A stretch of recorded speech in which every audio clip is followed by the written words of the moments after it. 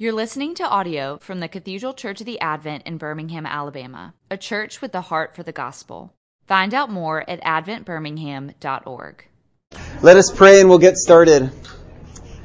Dear Lord, we thank you for the opportunity to listen to your word. We thank you for the gift and the privilege that you haven't left us alone.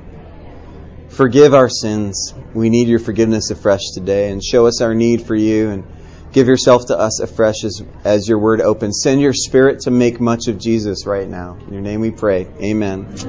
We're in week 2, and this has a kind of a fancy title. It's Paul's theology of the Old Testament in Genesis. And last week we talked about the fact, we looked at Paul's sort of biography as it's laid out in the Scriptures. And one of the things we noticed in Galatians, Paul sort of fills out this time where after his conversion, he didn't just jump right into ministry. There's actually this gap of a few years where Paul kind of goes silent. But he gives us a few hints, especially in Galatians 1, that something went down during those years. Paul gives us a hint because afterwards, as he starts his public ministry, when he's writing these letters, these epistles, he uses this language again and again. For I received from the Lord. I received from the Lord what I pass on to you. You and I hear it most frequently in the communion liturgy, right? When we hear that what's typically called the words of institution. For I received from the Lord what I pass on to you, that on the night he was betrayed, he took bread, etc., etc. Paul has this phrase because something about these missing years includes him having some Bible studies with Jesus. Now, wouldn't you like to have Bible studies with Jesus, but instead you're stuck with me, and I'm sorry for that. But one of the valuable things about we learn from the Scriptures and remember is that Paul, prior to knowing Jesus, was the day's Old Testament scholar. I don't know if that's in our heads, but because he was a Pharisee, and a mighty good one, he was a theologian of the first rank. He was a guy steeped in the Old Testament Scriptures, Genesis through Malachi. Those were his babies. He knew them well. And so when Jesus comes along, Jesus schools Paul, filling out the knowledge that he already has, and it's almost like Paul, having studied those Scriptures for years, has a light bulb go off. And this light bulb is what Jesus said to Cleopas and the other person in Luke 24 on the road to Emmaus, which was, this is all about me. He exegetes the law and the prophets and says, this is all about me. And once Paul has that kind of mind-blowing recognition that everything he studied is really all about Jesus, it's almost like you could imagine him going back over everything he's learned and retooling it in and around the person and work of Jesus Christ. And the reason we know this is so is because he's doing this theological work in his epistles. If you read his epistles through the lens of Paul being an Old Testament scholar, you realize as he's handling the Scriptures, before you, as he's writing these occasioned letters to these people in Ephesus and Philippi and Corinth, that he's bringing forth and exegeting, big word for studying and exposing the study of the Old Testament. And so what we've been focusing on is Paul's use of the first book of the Bible, Genesis. Interestingly enough, we're post-scientific revolution, and therefore you think that maybe we're going to be talking about like days of creation and whether they're literal 6 days or whether there's an old earth or young earth. But Paul doesn't spend any time there. In fact, his interests in Genesis are around 2 key figures. Abraham, which we're not getting into, and Adam, which today we are getting into. And I think it's going to have a lot of payout. Last week, we made the first point of 3 points, and today we're going to make the second and third of 3 points. Last week we said, creation and salvation work the same way. And we pointed out that when Paul looks at Genesis, and especially chapter 1, with God speaking creation into existence, God does the same kind of work. It's the same kind of work when He saves you and me. And it's really important to understand is that when God speaks, He uses His word to save you. And we looked at the example of how this plays out in an episode like Jesus and the raising of Lazarus. Jesus didn't do some magical incantation or put some potions together. He used the word. And we learned that God does things by speaking. That's how He does things. He doesn't speak and then minions come and do it. It's actually the word goes forth and it does it. Which is pretty powerful if you think about the fact that when you and I gather around the word every week in worship, And we hear statements like this: in Christ, your sins are forgiven. Or you hear a declaration like, in Christ, there is therefore now no condemnation. God's not declaring a possibility. Just like creation, He's actually making it so in the Word. That's pretty powerful if you think about it, because it's dependent upon the work of God, not necessarily on you, except that when God does that, just like Lazarus came out of the tomb with his deaf, dead ears, just like Lazarus came out of the tomb upon that word, so you and I resurrect to life when we hear the word, it is finished. When we hear the word, there is no condemnation. Now today, we want to point out, because point 1 was creation and salvation work the same way. The other aspects of Paul's exegeting Genesis are, point 2, the fall was not only an event, it becomes the way life works. The fall was not only an event, it was the way life works. We're going to be looking at a lot of scripture, so move with me. Open up to Romans 5. Romans 5, verse 12. And I'm definitely cherry picking, but we need to realize that Paul wrote letters, which means it's best to read these things from start to finish together. But in order to be able to bring out these themes in a short amount of time, we're looking at discrete passages of Scripture. But listen to what Paul says about and how he talks about Genesis, how he talks about creation, how he talks about sin and the fall in Adam. Romans 5, 12 to 20. Therefore, just as sin came into the world through one man, and death through sin, so death spread to all men because all sinned. So, first off, Paul is saying that when Adam and Eve sinned in the garden, you and I sinned in him. In more fancy theological language, often what's used is Adam has become our federal head. In him we sinned. And you know what? So immediately, you and I have the same reaction. And we're going to talk about the flesh in a little bit. But you and I have the same reaction. Maybe if I were there instead of Adam, it wouldn't have happened. Maybe if I were there. And one of the things Paul is saying here is, as I exegete Genesis, if you were there, you would have done exactly the same thing. There is not one of us, especially if you rewind Romans back to Romans chapter 3, all have sinned and fall short of the glory of God. There is no one who is righteous, no, not one. Their mouths are open, great, just absolute nobody. What this space is saying, you could have put any one of us, the best person ever, the person who wins the most Nobel Peace Prizes, or the person who's the most virtuous person you could think of, and put them in the garden that day, and they would have done the same thing. But the reality is, because we all come from the line of Adam, in his genetics, we all sinned in him, because we were somehow, family tree buried up in him when he did that, so he did it for all of us. But we can also say very clearly, there's no other answer than I would have done it too. Verse 13, for sin indeed was in the world before the law was given. Now he's starting to actually go into Exodus when he's saying Moses came around. And Moses received the law. I've been reading these passages in Exodus where Moses is going up on the mountain for the first time, as I'm preparing for my sermon in a few weeks on the Transfiguration and Moses' parallel there. But he's saying before that event, sin was already in the world. But sin is not counted where there's no law.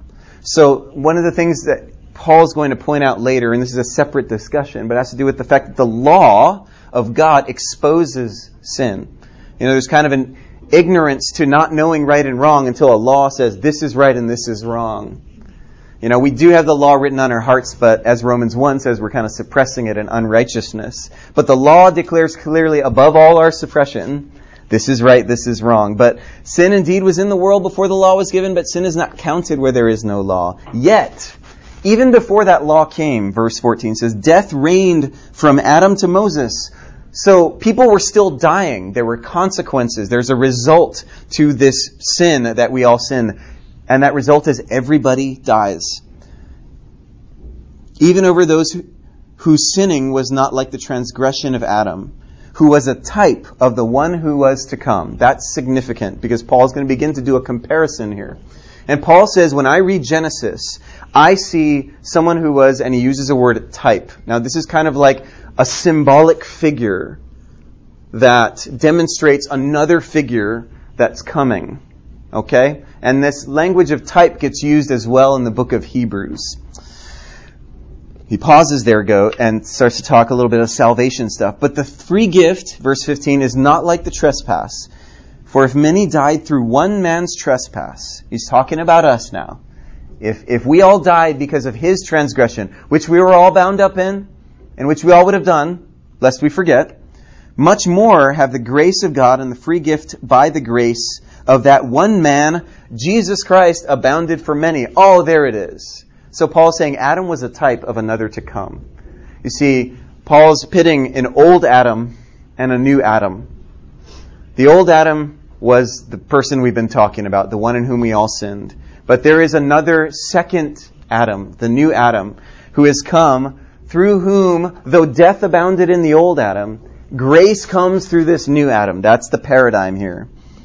And the free gift is not like the result of that one sin. Listen to this good news. For the judgment following one trespass brought condemnation. Old Adam, death, condemnation. But the free gift following many trespasses brought justification. New Adam, life, grace, justification. For if because of one man's trespass, verse 17, death reigned through that one man, Adam, death, much more will those who receive the abundance of grace and the free gift of righteousness reign in life through the one man, Jesus Christ. Okay? So there's Adam, and then there's Jesus. Therefore, as one trespass led to condemnation for all men, so one act of righteousness leads to justification and life for all men. For as by one man's disobedience the many were made sinners, you and me, so by the one man's obedience the many will be made righteous. Now the law came in to increase the trespass, in the sense of it's exposing the sin and often exciting it, as Paul will say elsewhere. The law actually makes you want to sin more because you see it clearly, and we'll talk about the flesh in a second. Now the law came in to increase the trespass, but where sin increased, praise God, grace increased all the more. So right now, just pause. I'm going to preach for a little bit. But if you're feeling like a sinner who's run too far from God, and you're running fast, God's grace, according to Paul, always runs faster than you can run away from God. And that's good news for people who feel like, I've committed the unpardonable sin. Or I've done the thing that maybe no human is going to forgive me, so why can I expect the forgiveness of God? And God's grace abounds all the more. You feel like you're running from God deep down, or you feel like someone else is, they're not too far, because God's grace is faster. God's grace has better shoes. God's grace has better muscles, and He will run faster.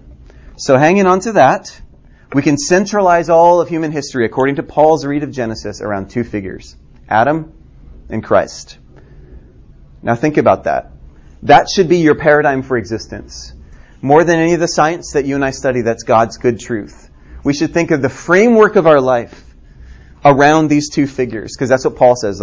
Think of the most cosmic, epic way of analyzing your life. I want you to think about old Adam and new Adam. Or I want you to think about first Adam and second Adam. That's how you should construe your life. And I'll show you in a little bit just how much grounding this has. But turn with me to Romans 3.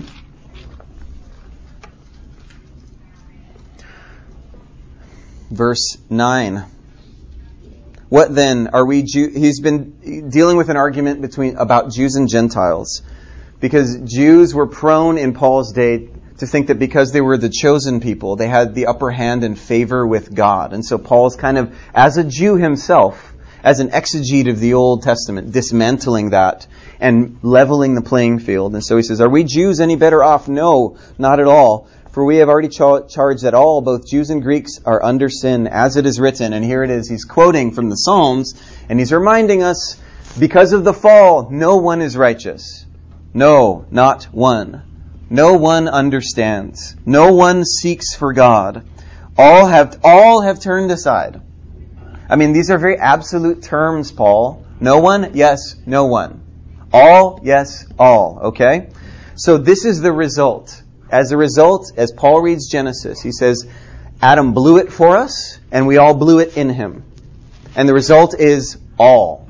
All of us are destitute. All of us have no hope within ourselves. Now turn with me to Romans 8. This doesn't just go to people, but it goes to the whole created order. Look at Romans 8, verse 20. For the creation was subjected to futility, not willingly, but because of him who subjected it, in hope that the creation itself will be set free from its bondage to corruption and attain the freedom of the glory of the children of God. For we know that the whole creation has been groaning together in the pains of childbirth until now.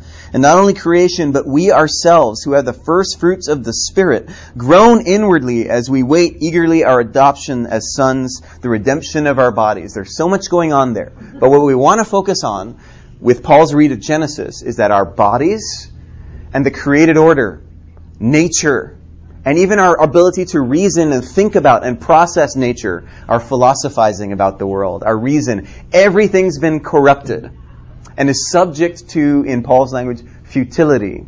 That's the depth of Adam's fall, okay? But this Adam and Christ comparison isn't only a historic and cosmic thing. It's a personal and individual thing. And this is where I hope that we can put feet on this and start thinking about our own lives. And I want to start by drawing a helpful diagram that is very useful in thinking about our existence as Christians in this paradigm of the old Adam and the new Adam. I'm going to draw two circles. This circle represents the old age, or first Adam or old Adam.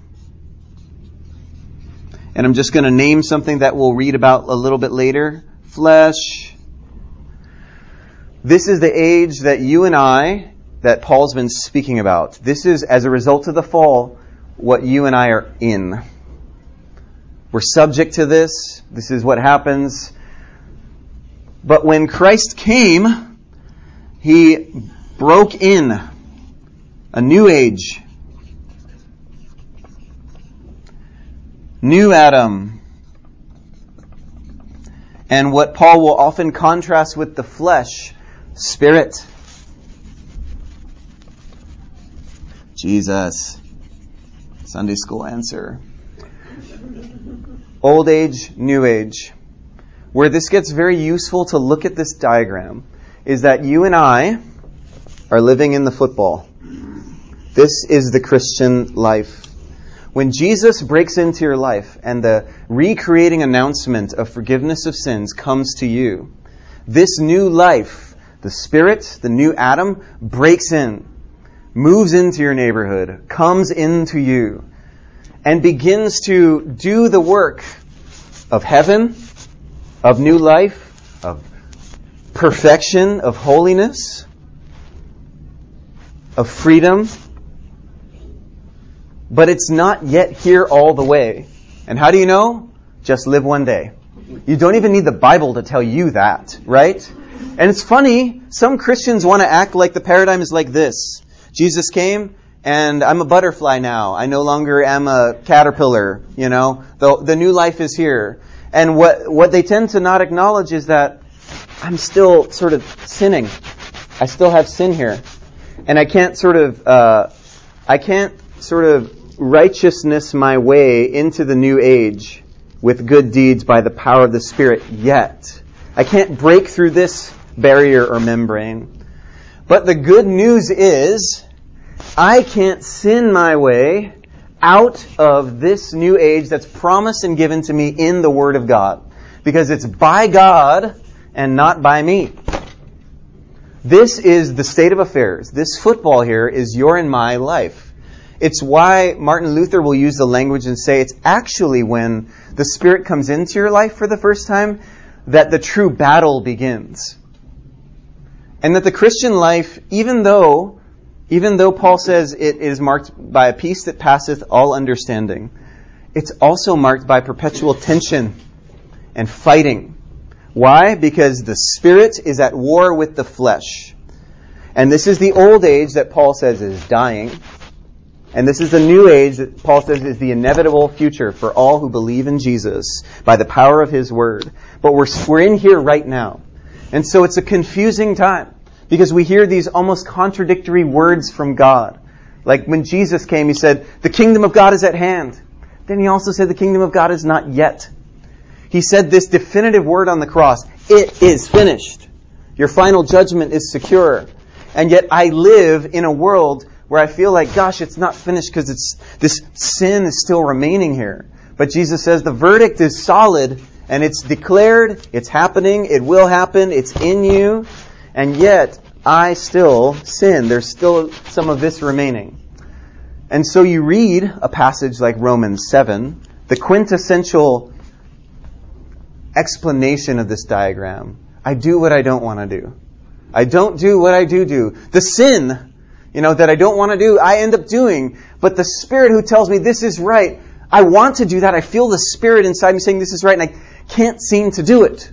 Right? He's describing this tension, this fight. This is the way it works. I want to talk about the flesh. Open with me to Ephesians 2. And we'll look again and again at this thing because it makes sense of everything by holding it in tension. And we don't want it in tension, we want it perfect. And it's not that way. But then you read language like this. Ephesians 2:1. And you were dead in your trespasses and sins, in which you once walked, following the course of this world. You were once in this old world, dead, dying. This is the dying, dead part of you. And this time Paul uses absolute language to describe it. You were dead. You were dead, in which you once walked, following the course of this world, following the prince of the power of the air, the spirit that is now working the sons of disobedience, among whom we all once lived in the passions of our flesh. So in that realm, there are passions of the flesh that produce fruit. It's rotten fruit, but it's fruit. And he'll describe that elsewhere. But turn with me to Galatians 5, where he describes some of this tension. Galatians 5, verses 16 to 24. Paul says, "But I say, walk by the Spirit, and you will not gratify the desires of the flesh. For the desires of the flesh are against the Spirit." And remember elsewhere he said this is the part of you that's dying or that's dead. The desires of the flesh are against the Spirit, and the desires of the Spirit are against the flesh. For these are opposed to each other, to keep you from doing the things you want to do. Very Romans 7-y. But if you are led by the Spirit, you are not under the law. Now the works of the flesh are evident, and this is where he lists the fruits of the flesh, right? And then he turns in verse 22, but he says, but the fruit of the Spirit, this word, the Spirit that's in you, is love, joy, peace, patience, kindness, goodness, faithfulness, gentleness, self-control. Against such thing there is no law. And those who belong to Jesus Christ have crucified the flesh. So where did this die? The old world and you, your flesh, where did it die? On the cross. That old Adam was crucified with Jesus on the cross.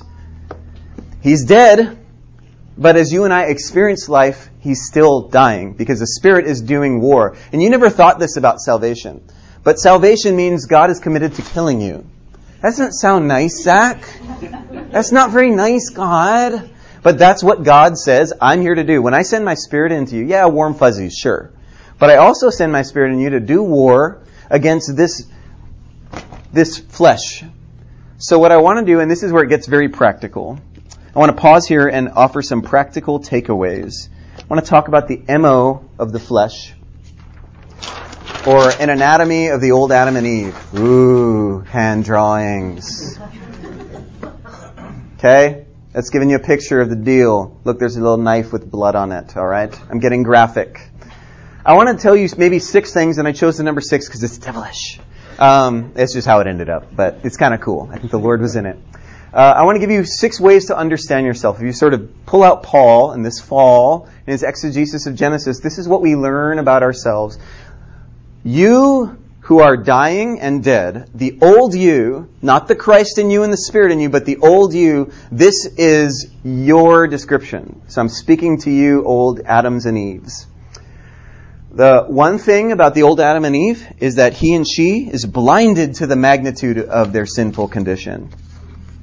Blinded to the magnitude. They're always sort of short-selling just how sinful they are. You are short-selling just how sinful you are, old Adam and old Eve. You like to think better of yourself.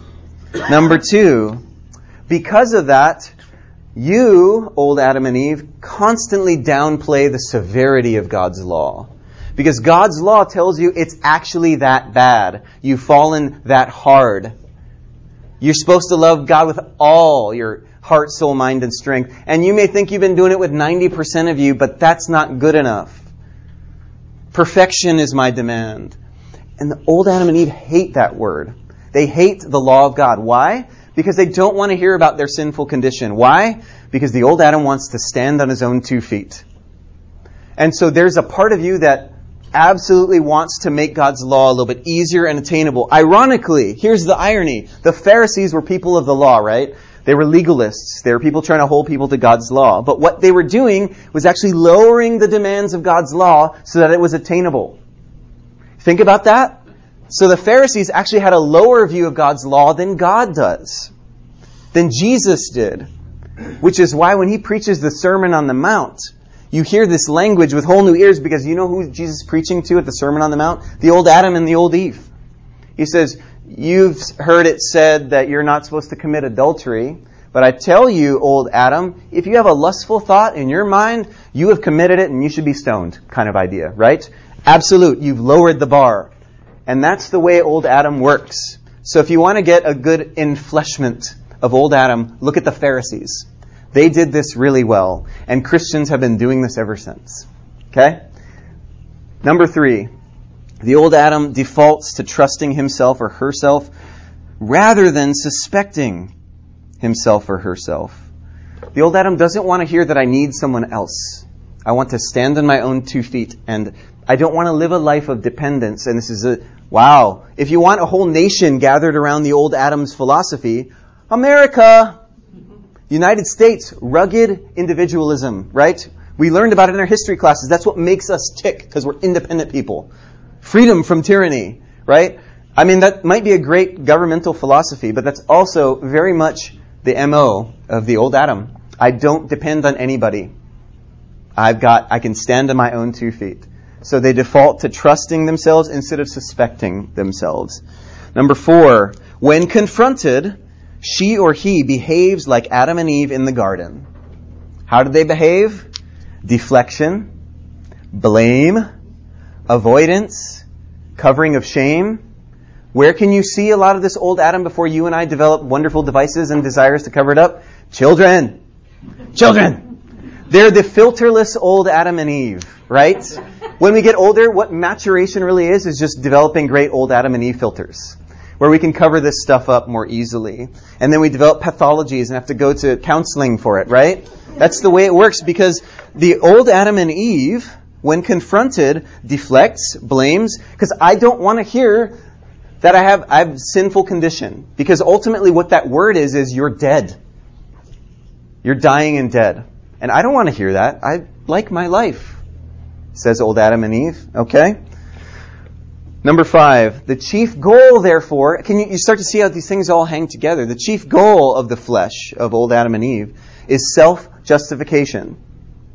This means that deep down at the core of every human being is this drive to justify ourselves somehow.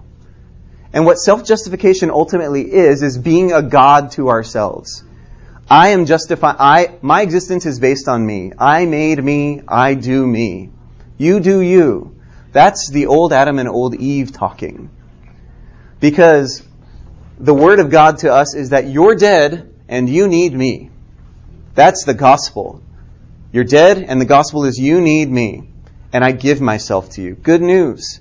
But the old Adam doesn't like that order of things, which is why number 6, the old Adam and Eve hates the gospel.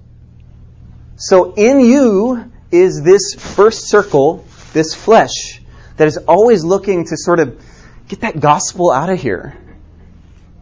It's why Christians develop paradigms for judgmentalism and comparison and create cultures of legalism. Why? Because it ultimately has to do with the flesh that doesn't like to die.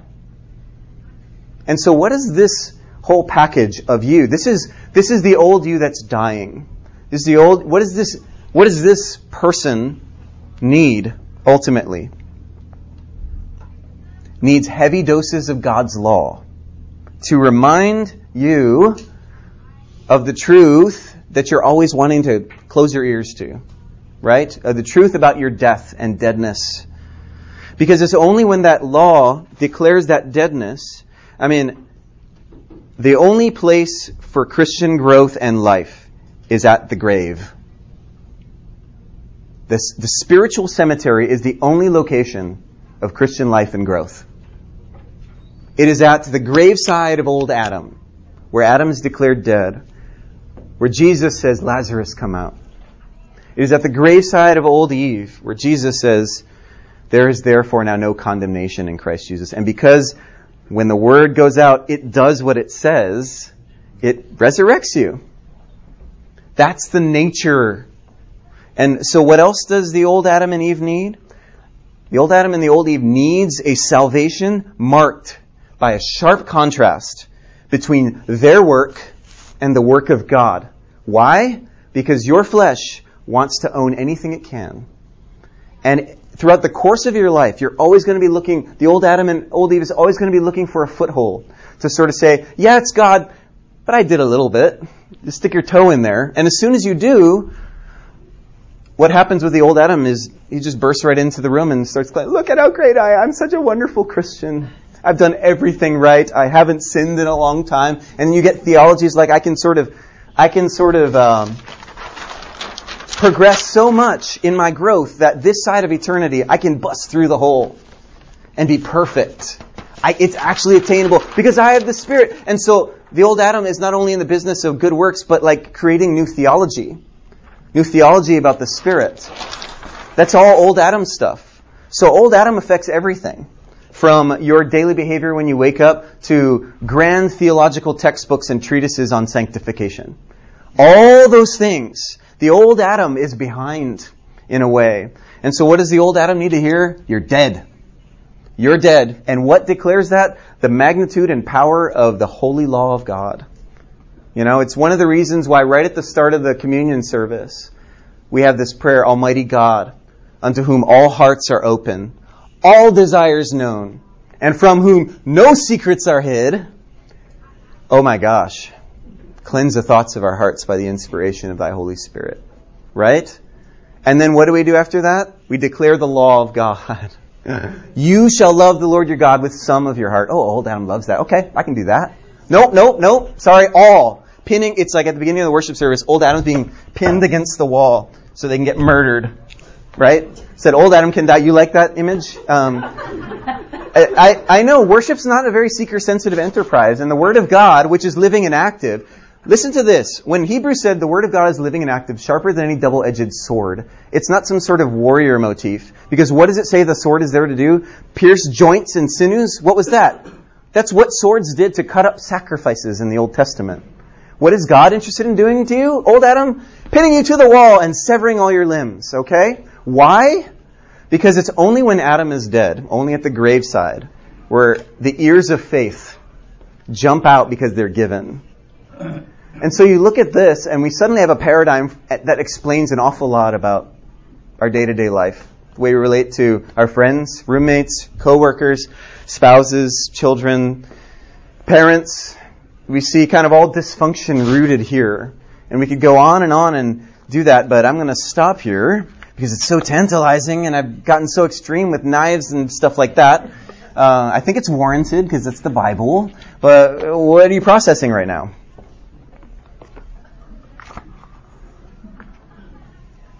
I love your enthusiasm. Yeah, I know. I've never heard someone talk about death with so much passion. Is old Adam in Paul as he writes?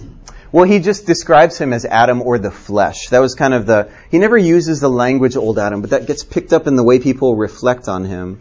And what I try to do is show that Paul's pitting Adam and Christ and saying that Adam was a type of the one to come. And that's not only a personal thing and a figure thing, it's actually the paradigm for you and me. It's not only a cosmic thing of old age, old earth, and new creation, which is, why he says, if anyone is in Christ, 2 Corinthians 5, anyone's in Christ, there is new creation. Because the old is gone and the new has come. This word is doing its work on you. And so a useful way that people have talked about is old Adam and new Adam, or old Adam, first Adam, second Adam. Carolyn, we're also talking, is old Adam actually in Paul as he's... Right, that's okay. what that was. Oh, you were asking a different question. Okay, sorry. That's, among other things, Romans 7. Yeah. It's all over him. Well, yeah, so Paul exposes his own personal wrestling. So in Romans 7, you hear the kind of wrestling of Paul as he's reflecting on this duality of his Christian existence. That my flesh is constantly, and the Spirit's warring. And thank God that God gives us the Holy Spirit to war against this flesh and to do that work, right? But yes, So Paul's sort of exposing it. For us, Definitely. How we fight. That's right. And I don't even think he was trying that hard to be a model. I just think he was sort of confessing on paper and being honest, sort of laying it out there. This is the reality of things. And that's the beauty of confession, is it often elicits it in other people, because it sort of puts old Adam on the table, and then the rest of us feel like, oh yeah, that's me too, and so here we go. Right. Hano. That just seems to be the most logical reason. Reading of Romans 7, and others is that Romans 7 is the voice of the That's right. heart. And so, based on what we said, what do you think's behind that? Why would people want to go there? The flesh loves that theology, right? Anything to avoid hearing. I think there's something really spiritual behind those other theological understandings of Romans 7. Yeah. With this old Adam, new Adam thing, it might be useful to sort of compare and contrast the ways in which the two of those men came into the world. And I'm carefully not using the word created here, because we know Jesus wasn't created. Right. With Adam, he molded him out of the clay of the ground, and he blew life into his That's right. nostrils. So there's that's the Holy Spirit. Mary becomes overshadowed by the power Of the Holy Spirit. Yeah. So neither of them technically is born of a woman. It's so these two men, each of whom walked the earth at one time, are different from any two other. That's right. That ever Yep. lived. It's a good point. There's something They're different. something connected about these two men. Yeah. What else? Anything else? Can you say something like, or help me kind of understand this, but taking it, looking at the atonement, and we're the Spirit slays our flesh, but Jesus' flesh was actually, That's right. the law himself. Yeah. The law and the prophets was killed on the cross. That's right. So this is the strange thing about the way Paul sort of uses and talks about time in his epistles. We think of time on a line, and what Paul is saying is, in a place like Romans 3, he's saying that at that cross, you and I actually died. That's where our flesh died. I am now declaring it to you in the future that by virtue of that past act, your present now changes. And actually, the future final judgment is actually wrapped up. So it's like, think of a timeline with multiple points on that time kind of wrapped up onto one and cut through. Like that, what was that space movie where they were talking about being able to sort of warp through time because of the way the folds worked in the universe? Does anybody know what I'm talking about? Sort of is one of those psychological thrillers. Can't remember what it was. But it's getting at that idea when Paul says, but now a righteousness of God, so a future justification by virtue of a past event on the cross. So there's something time screwy, but very real about the fact that as the Spirit's doing war with my flesh, it's the very same thing that was crucified with Christ on the cross. So that Paul makes all these kind of crazy statements like, I am crucified with Christ. And the life I now live, I live by faith in the Son of God. Right? So it's not clean because time has folded in on itself by the power of the Word. Yeah. All right. I'll see you next week. We're going to talk about the theology of Exodus and Leviticus, where we get into the law. It'll be good. Peace.